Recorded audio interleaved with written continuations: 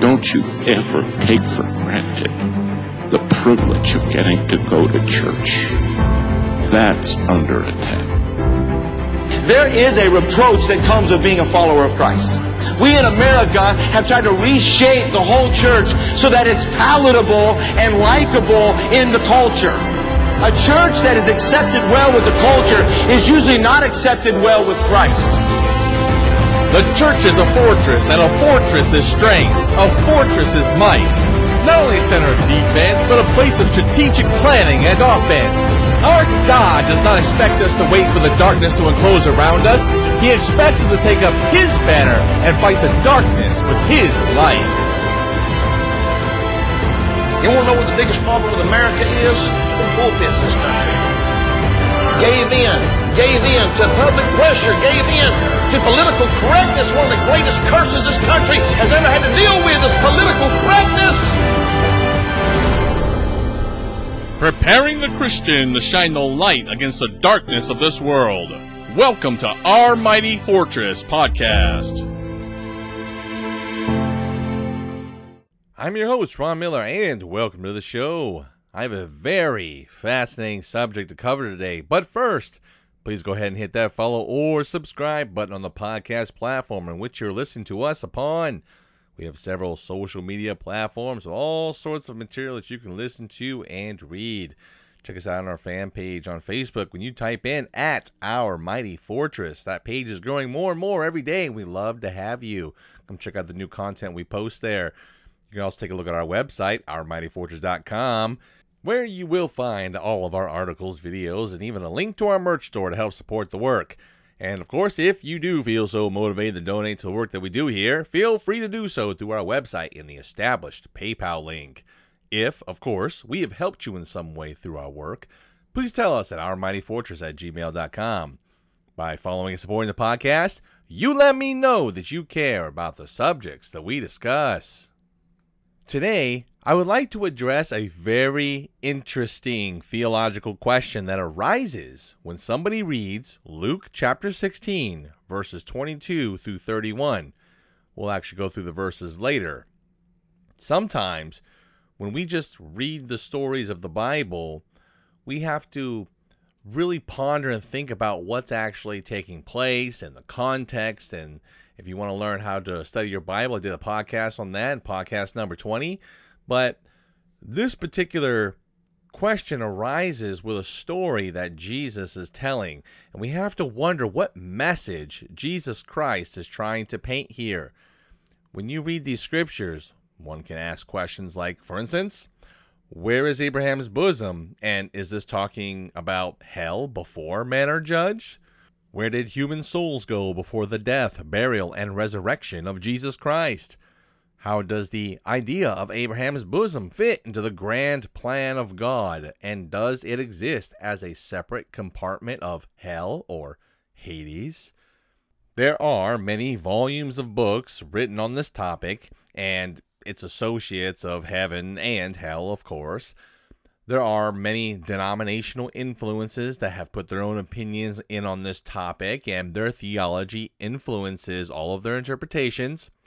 But I like what one well-known theologian once said, Louis Schaeffer. He said, quote, "No student of the scriptures should be satisfied to traffic only in the results of the study of other men," end quote.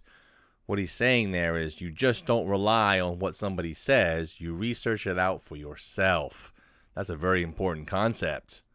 From the writings of the Old Testament prophets to the New Testament writers to the church fathers and through the centuries of denominational influence, there are certain trends that we can trace through not only history but through the scriptures, and we can find the truth.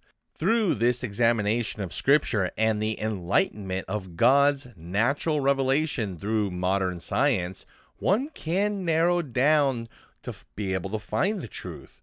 This topic does have a very interesting and enlightening spider effect that goes into other areas of systematic theology. But we're not going to cover all of those in this podcast, but it's still very interesting. And I believe that once we get into this study, you'll start to think of some of your own.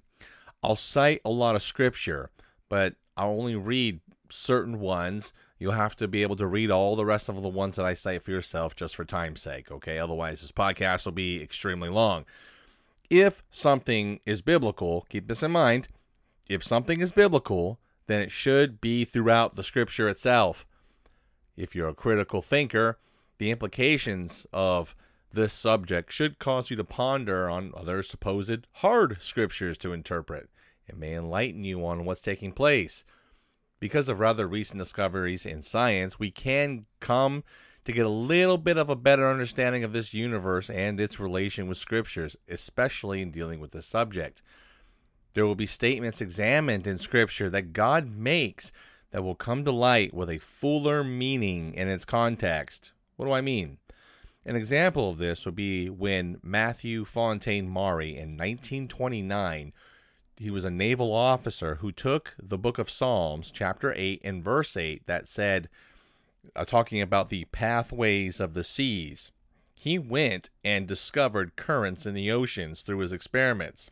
This, of course, is interesting because man, thousands of years later, finally discovered what God originally stated back in the book of Psalms. While this study of the topic of Abraham's bosom is not going to be exhaustive given the limits of his podcast, but the topics of hell and Hades will be examined. Abraham's bosom is going to be examined, as well as where God lives in the heaven of heavens. And we're going to take a further look into that term, Abraham's bosom, and the theology that surrounds this idea. Put on your critical thinking caps, bust out your Bible, and get ready for some deep theology. With that introduction, let's get right into this. I want to start with defining and describing the word hell. The idea of hell is very frightening to mankind, and of course, rightfully so. This is the idea of retribution of God for our sins, because he is holy. Hell, or the place where the wicked go after their physical death, and the judgment at the white throne of Jesus Christ, brings guilt inside man's heart and either makes them choose to repent, or it makes them choose to hate God even more. God himself communicates that this retribution is eternal for the rebellion of man who, in essence, rejects the blood atonement of Jesus Christ. The English word given for hell has many biblical Hebrew and Greek words associated with it, and thus is the cause of this controversy and diversity on the topic. The word, or the Hebrew word, Sheol, is found in Scripture over 65 times. Of that's only translated the pit 3 times, the grave 31 times, and hell 31 times. In the New Testament, the Greek word Hades is used 11 times, with it being translated hell 10 times, and the grave only once. There are 3 other words used for hell, and they are Tartarus, which is only used once, Gehenna, which originates from the Valley of Hinnom outside of Jerusalem, that is used 12 times, and Tophet, which is used 9 times. In the book of Revelation, there seems to be a second type of hell called the lake of fire. This was originally created for Satan and the angels that rebelled against God. That's in Matthew 25 and verse 41. Each one of the words used to describe hell has a context, and some of these do have pagan roots. What do I mean? In the Greek language, the word Hades is a reference to the Greek god of death, but it's also used for the underworld. The word Tartarus was the realm beneath Hades, made for the Greek titans and especially wicked people. Now, when these words are used, they're not in reference to Greek mythology itself, but it's used as illustrations to get the New Testament writer's point across. Hell has been painted in various pictures outside the biblical references. The classic book, Dante's Inferno, paints a very descriptive picture of one man's imagination as to what the various levels of hell must be like. You say, what? Levels of hell? Yes, the scripture does teach that. We're not given a whole lot of detail as to what that all means, but we're told that there are different degrees of punishment. The scripture does give this idea of varying degrees of hell in Matthew 11, 20 through 24, Luke 12, 47 through 48, and Luke 20, 45 through 47. There is no injustice with God, so it would naturally flow that the degrees of suffering would vary greatly and depend upon the relationship to the sinner's life on earth. Dante's Inferno poem is just the thoughts and creativity of the author, but it does relay man's fear of being judged for his sins against God. Many times in Scripture, and the description of hell is mentioned, but none is so clear as the New Testament reference found in Luke chapter 16, verses 22 through 31. Let me read it. Quote, "And it came to pass that the beggar died and was carried by the angels into Abraham's bosom. The rich man also died and was buried. And in hell he lift up his eyes, being in torments, and seeth Abraham afar off, and Lazarus in his bosom. And he cried and said, Father Abraham, have mercy on me, and send Lazarus, that he may dip the tip of his finger in water, and cool my tongue, for I am tormented in this flame. But Abraham said, Son, remember that thou in thy lifetime receivest thy good things, and likewise Lazarus evil things. But now he is comforted, and thou art tormented. And besides all this, between us and you there was a great gulf fixed, so that they which would pass from hence to you cannot, neither can they pass to us that would come from thence. And he said, I pray thee therefore, Father, that thou wouldest send him to my father's house. For I have 5 brethren, that he may testify unto them, lest they also come into this place of torment. Abraham saith unto him, They have Moses and the prophets, let them hear them. And he said, Nay, Father Abraham, but if one went unto them from the dead, they would repent. And he said unto them, If they hear not Moses and the prophets, neither will they be persuaded, though one rose from the dead. End quote. In short summary, this parable given about hell by Jesus Christ is very unique from any other mention of the subject.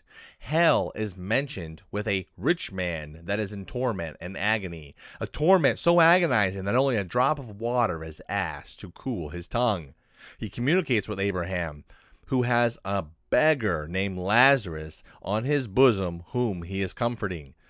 The rich man demonstrates memory of his life, and he asks Abraham to send Lazarus back from the dead to tell his family about the place. Abraham responds that though one would raise from the dead, they would not be persuaded because they have Moses and the prophets. Now think about this.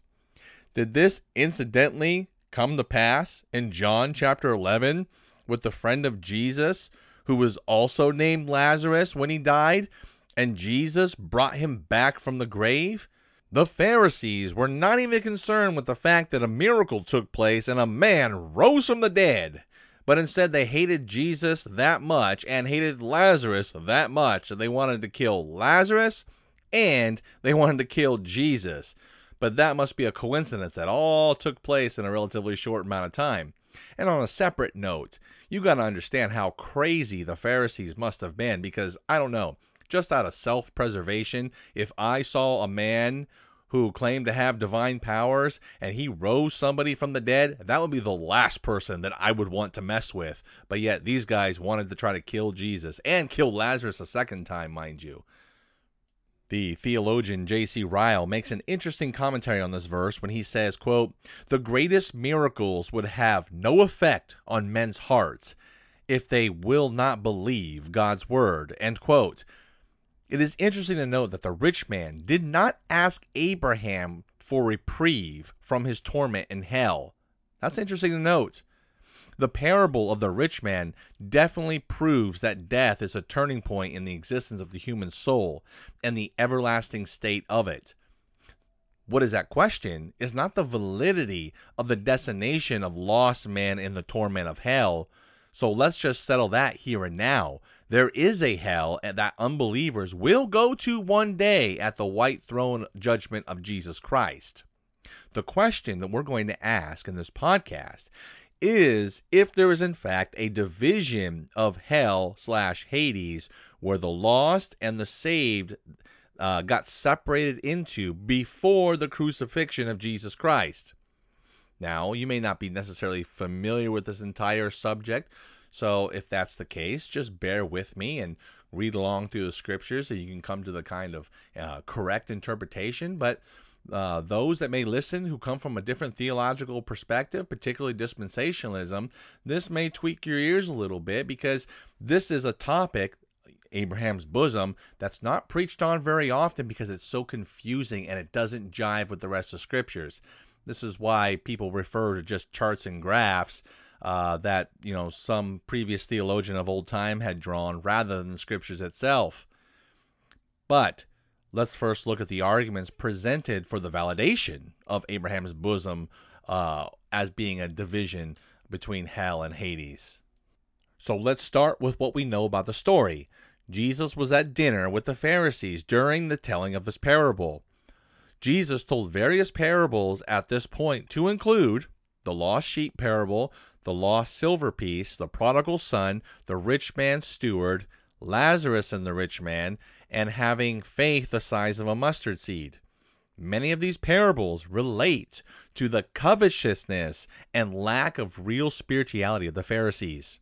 He was going after the Pharisees. That's very important to note. We find that Jesus related various principles through these messages based upon principles coming out of the Old Testament. There are many who will state that they believe that this is not a parable, but in fact a real description by Jesus Christ of some factual event that took place in a place called Abraham's bosom. It is said that one of these proofs is that this is the only parable that uses proper names, and this is true. Another argument is that the Greek word, by definition, puts forth a dual compartmented underworld. These two places are called hell and paradise. Let's take a look at that word paradise. The term paradise is used on the cross with Jesus Christ and the thief that's beside him. When the thief next to Jesus chooses to believe on him as the Son of God, Jesus responds to him that he will today be in paradise because of the thief's belief. The term paradise is used again with the Apostle Paul in 2 Corinthians chapter 12 and verse 4, and with the Apostle John in Revelation chapter 2 and verse 7. Both times, the two latter times, the word outside Jesus' statement is used in reference to the heaven of heavens, or essentially where God dwells. It is stated by this view that the term paradise changed after the death, burial, and resurrection of Jesus Christ, that there were, all souls went to the heaven of heavens to wait until the second coming of the Lord. So those who were believers in the Old Testament were supposed to be packed into this place called Abraham's bosom or paradise until Jesus would come and pay the price for our sins. And then this particular belief says that after that happens, then they all go to heaven to stand by until the second coming. Okay? This view has Jesus later stating that he had the keys, Revelation 1:18, to death and hell, which he supposedly descended into the lowest parts of the earth to get the first fruits of the resurrection and free the captives held in Abraham's bosom and set captivity free. The verses for these are Matthew 27, verses 52 through 33, and Ephesians chapter 4, verses 8 through 10. Now, one of the more powerful arguments to back up this particular theory is that Jesus stated in John chapter 3 and verse 13, quote, "And no man hath ascended up to heaven, but he that came down from heaven, even the Son of Man, which is in heaven," end quote. Without the theory of Abraham's bosom, this verse would be in direct conflict with 2 Kings chapter 2 and verse 11, which states that Elijah went up into heaven by a whirlwind. Also, the idea that man ascended to heaven after death would seem to contradict as well. This whole theological theory of Abraham's bosom is wrapped around God and the souls of men being fixed in time, space, and matter. Before Jesus told this parable, the idea of a dual compartmented Hades or hell was already in belief. The Greeks believed that the souls of men either went to Tartarus if they were evil and Elysium if they were worthy.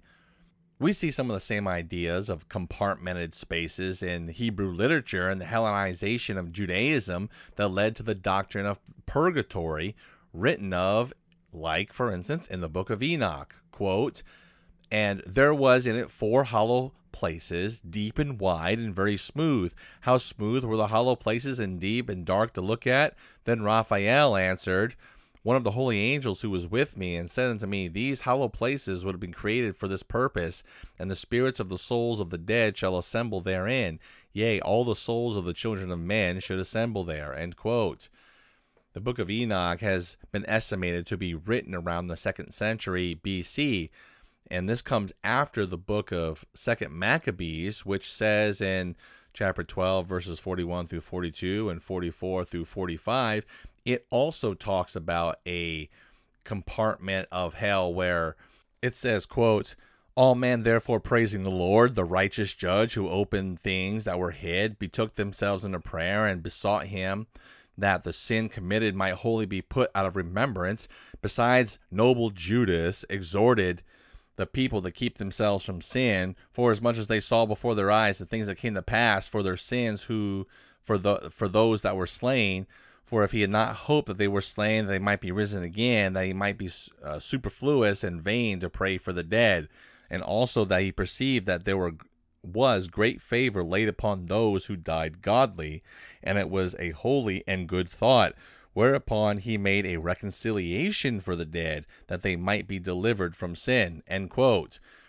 Both passages describe what the Catholic doctrine adopts of what's called limbus in Latin, or purgatory.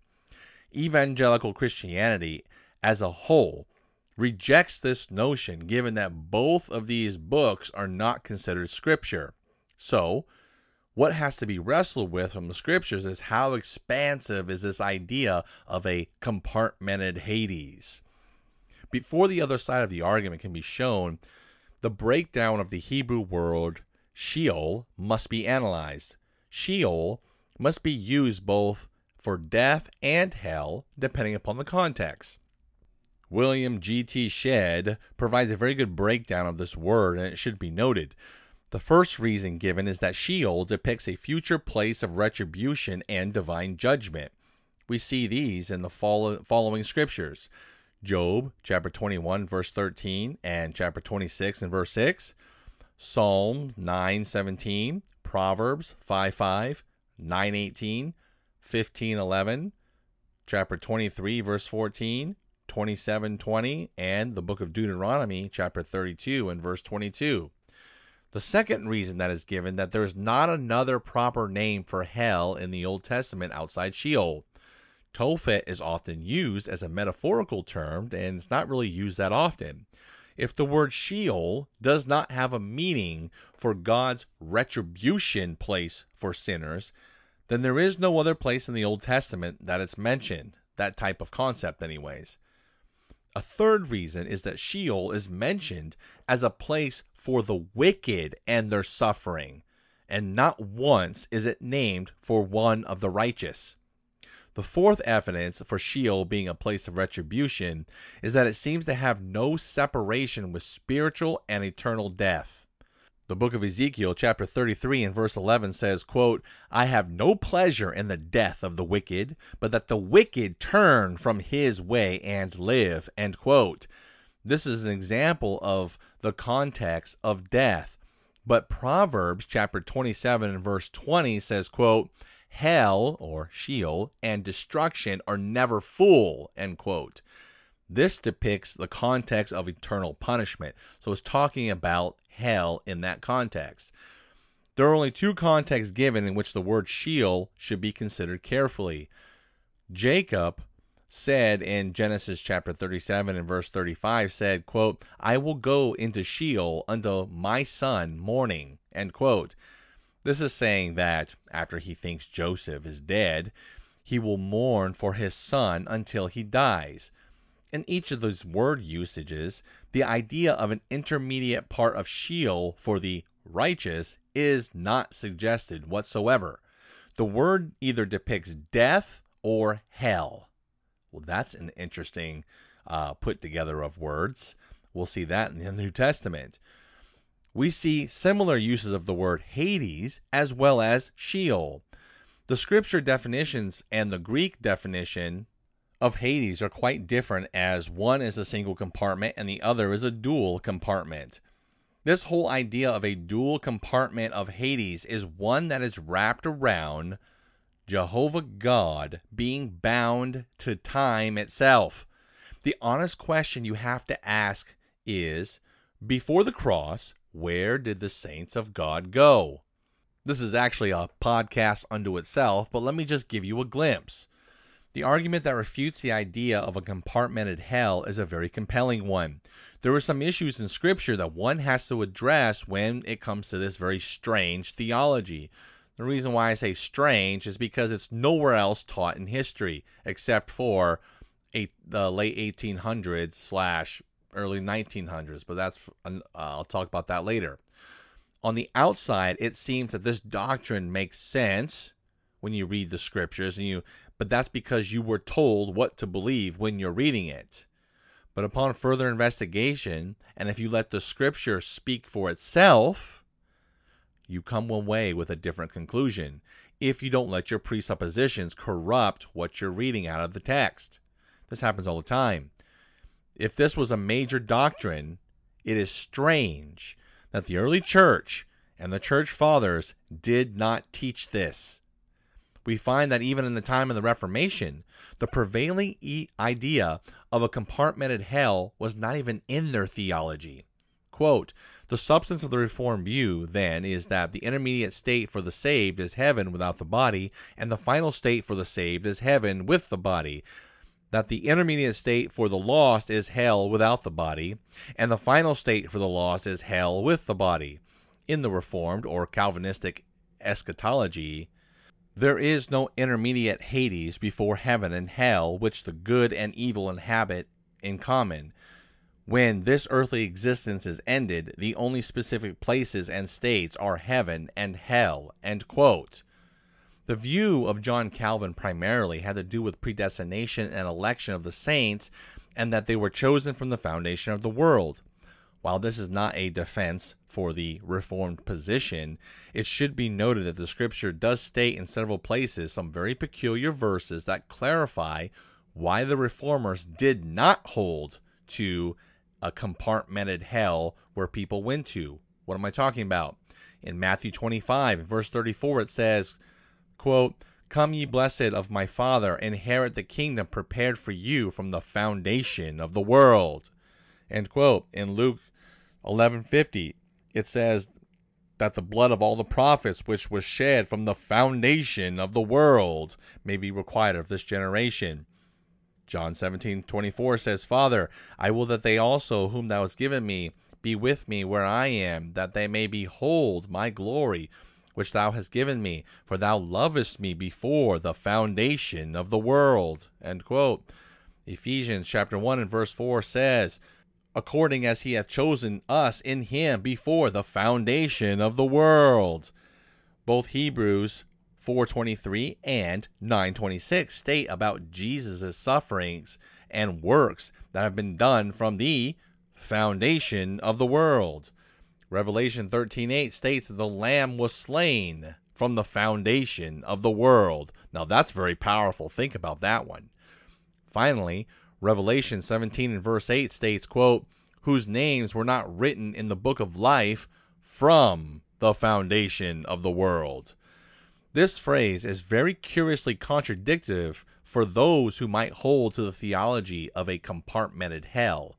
If the Lamb was slain from the foundation of the world, then why would Old Testament saints who clearly from the book of Hebrews believed by faith, but instead they're just going to be sent to a holding place where they had to wait for Jesus Christ to come to pay for their sins?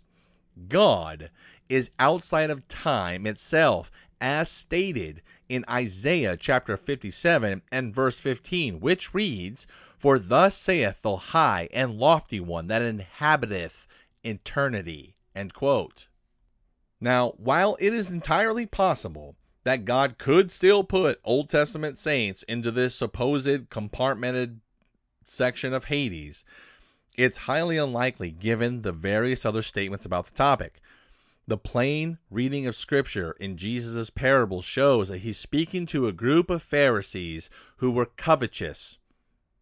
J. Dwight Pentecost makes a note about this when he stated, quote, "Christ now addressed a word to the Pharisees who had been sneering at him to show them that riches would admit them into God's presence. In this parable, Christ drew a contrast between the wealthy man and the beggar, contrary to the Pharisaic concept that the poor were hated by God and that the wealthy were loved by God.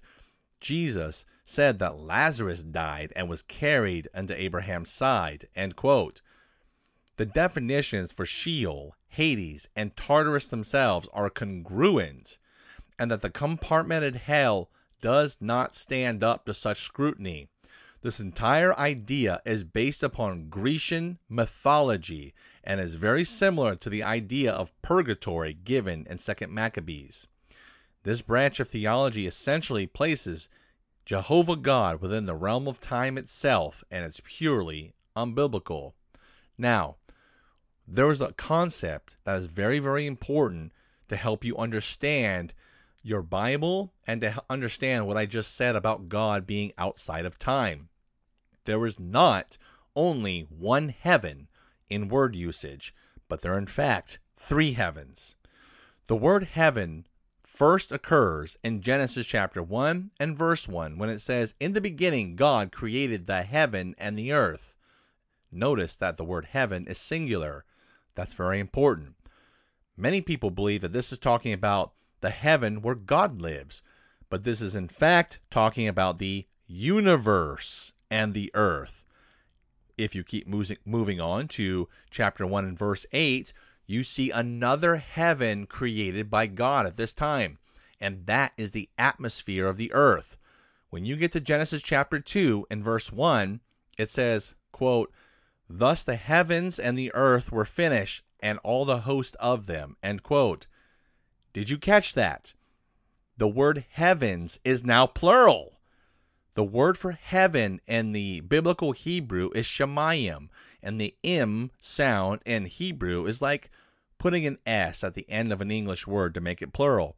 In Hebrew, there are words that are naturally plural that can be used both in the singular and plural context. The word shemayim is one of those words, so you have to let the context tell you how the word is being used. There are 3 heavens talked about in scriptures: the atmosphere, the universe, and the heaven of heavens where God lives. Nowhere, I repeat, absolutely nowhere in scripture does God tell us anything about the heaven of heavens being created. You can look throughout your entirety of your Bible and he will never tell you anything about it.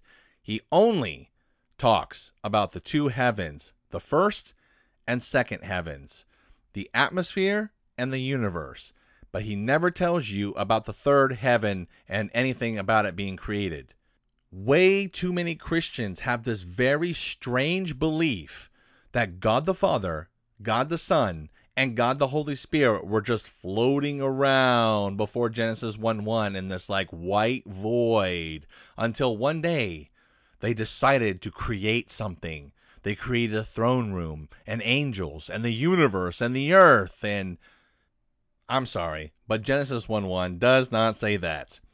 If we let go of that absurd belief, many other scriptures start opening up to us, like the concept of Abraham's bosom and its true meaning. To explain this notion about God not being within the realm of time, let's lay a foundation.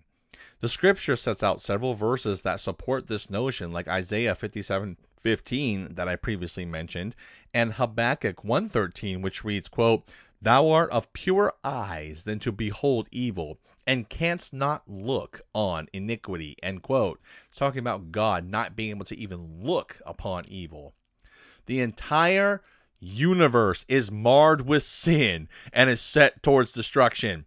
Stars are blowing up, planets are being destroyed, and even the earth itself is set for destruction. Science, of course, calls this the second law of thermodynamics. And what's even crazier is that time itself is unraveling. Now, I try to explain this to even more veteran pastors, and they have a very, very difficult time with this. You don't have to completely understand it to know that it's without a doubt verifiably true, and the scripture talks about this. This was well known to the ancient Jews of the Old Testament. This was well known to ancient Christians, early Christians, the early church. It was lost for a time, and then we kind of forgot that God is outside of time. This very truth confounds even the unbelieving scientists, and it leaves them in wonder. They can't just wrap their minds around how entropy can just unravel time itself, but they can measure it, and they know it to be true. And that, my friends, is what sin does to the universe. The scripture plainly depicts the situation of the universe and the condition that it's in when sin entered into the world in Romans 5:12. They can call it the second law of thermodynamics, but Christians know it as the effects of sin upon the universe. Now, if God hates sin and can't even look upon it, then how is the heaven of heavens contained within the frame of the time and universe, this sin-cursed universe? It just doesn't happen. An astrophysicist named Paul Davies, who is a well-known scientist in his field, he says, quote, Western culture can't seem to divest itself to the belief that the existence of time as an independently real entity, God-given and absolute. People can accept that clocks may do funny things and that the human mind might play tricks, but they don't want to attribute such phenomena to time itself, only to the way we experience or measure time. End quote. It was mentioned before that modern science confirms various aspects of Scripture, though the secularists, they're not going to claim that to be so. We've shown that with Psalms 8:8 with the currents of the ocean, and how one God-fearing, God-believing Christian took Psalms 8:8 to discover currents in the ocean. With the emergence of the general theory of relativity, it clears up several passages of Scripture that were once hard to interpret. What am I talking about? The phrase about something being done from the foundation of the world is such an example. Albert Einstein, in his theory of relativity, states that time dilation is the actual difference of elapsed time between two events as measured by observers, either moving relative to each other or differently situated from gravitational masses. End quote. To simplify this, it means that time passes differently depending upon your rate of speed, your acceleration, the nature of your environment, mass, and the gravitational forces acting upon it. Time itself is considered a property, or if I can simplify it even more, it's a thing. That's why entropy or sin itself is unraveling it. I know it sounds crazy to even contemplate this, but it's measurable and it's true.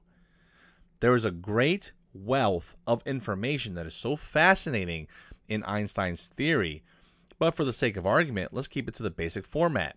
In Scripture, God had already provided us with this information in various passages, starting from the creation. In Genesis chapter 1, God creates time. Ecclesiastes chapter 3, stating that there's a time for everything. To the book of Revelation, where God ends and reshapes time itself after the millennial reign of Christ in Revelation chapter 10 and verse 6. The belief that God in the heaven of heavens was outside of the realm of time and the universe was even held by medieval Jewish scholars such as Maimonides to even the church fathers going back right after Christ. When a person dies, they leave the realm of the physical and enter the realm of the eternal. God is the Alpha and the Omega. Christ is the Alpha and the Omega. the beginning and the end of time, and the picture that is given to us that the universe is laid out before God. Though the universe is now sin-cursed, he still oriented his plan of salvation from the foundations of time itself because he saw what would happen. The Old Testament saints who died in faith did not need to wait in any sort of compartmented Hades because they could go on to meet Jesus Christ right away.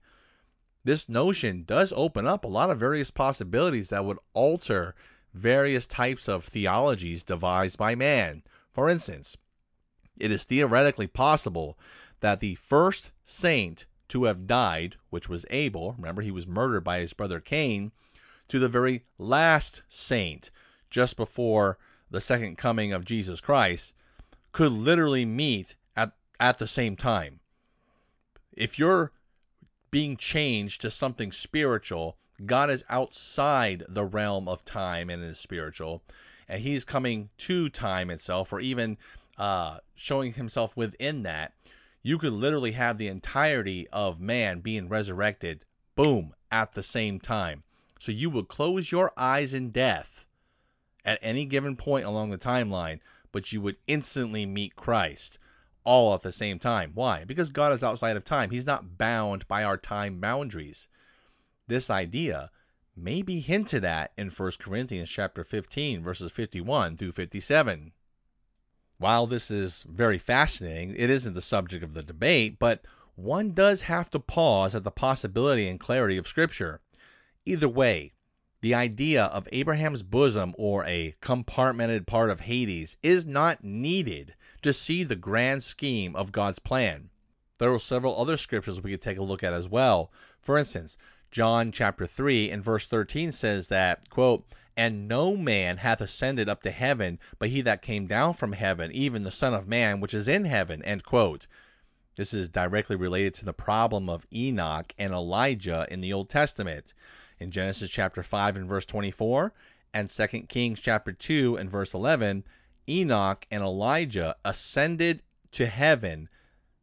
Well, that would seem to contradict Jesus' statement later, saying that no man has ascended into heaven. This could easily be solved that they're the two witnesses that are spoken of in Revelation chapter 11, verses 3 through 10. God, being outside the realm of time, could have taken these men, given the messages that they were preaching. Jude gives us a very clear picture as to the message that Enoch was preaching, sent them forward in time to fulfill their duties and as part of the ministry. There is little doubt that the only two people that the Bible ever talks about being caught up to heaven in history, the only two in Scripture, would be the ones used in the book of Revelation to be the two witnesses before God and the tribulation, the Antichrist, and all the things that are going on in that time frame. Coincidence? I think not.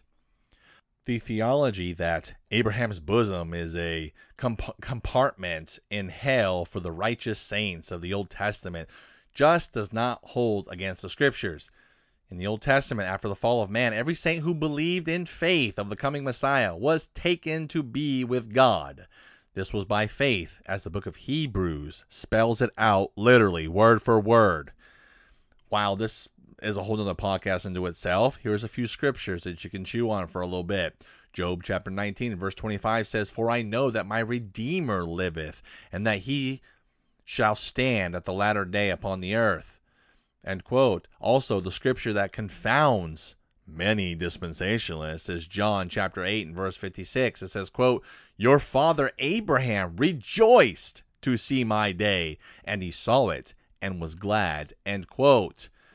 The Old Testament saints understood that the Redeemer was to come. They just didn't know the exact method that he was going to use.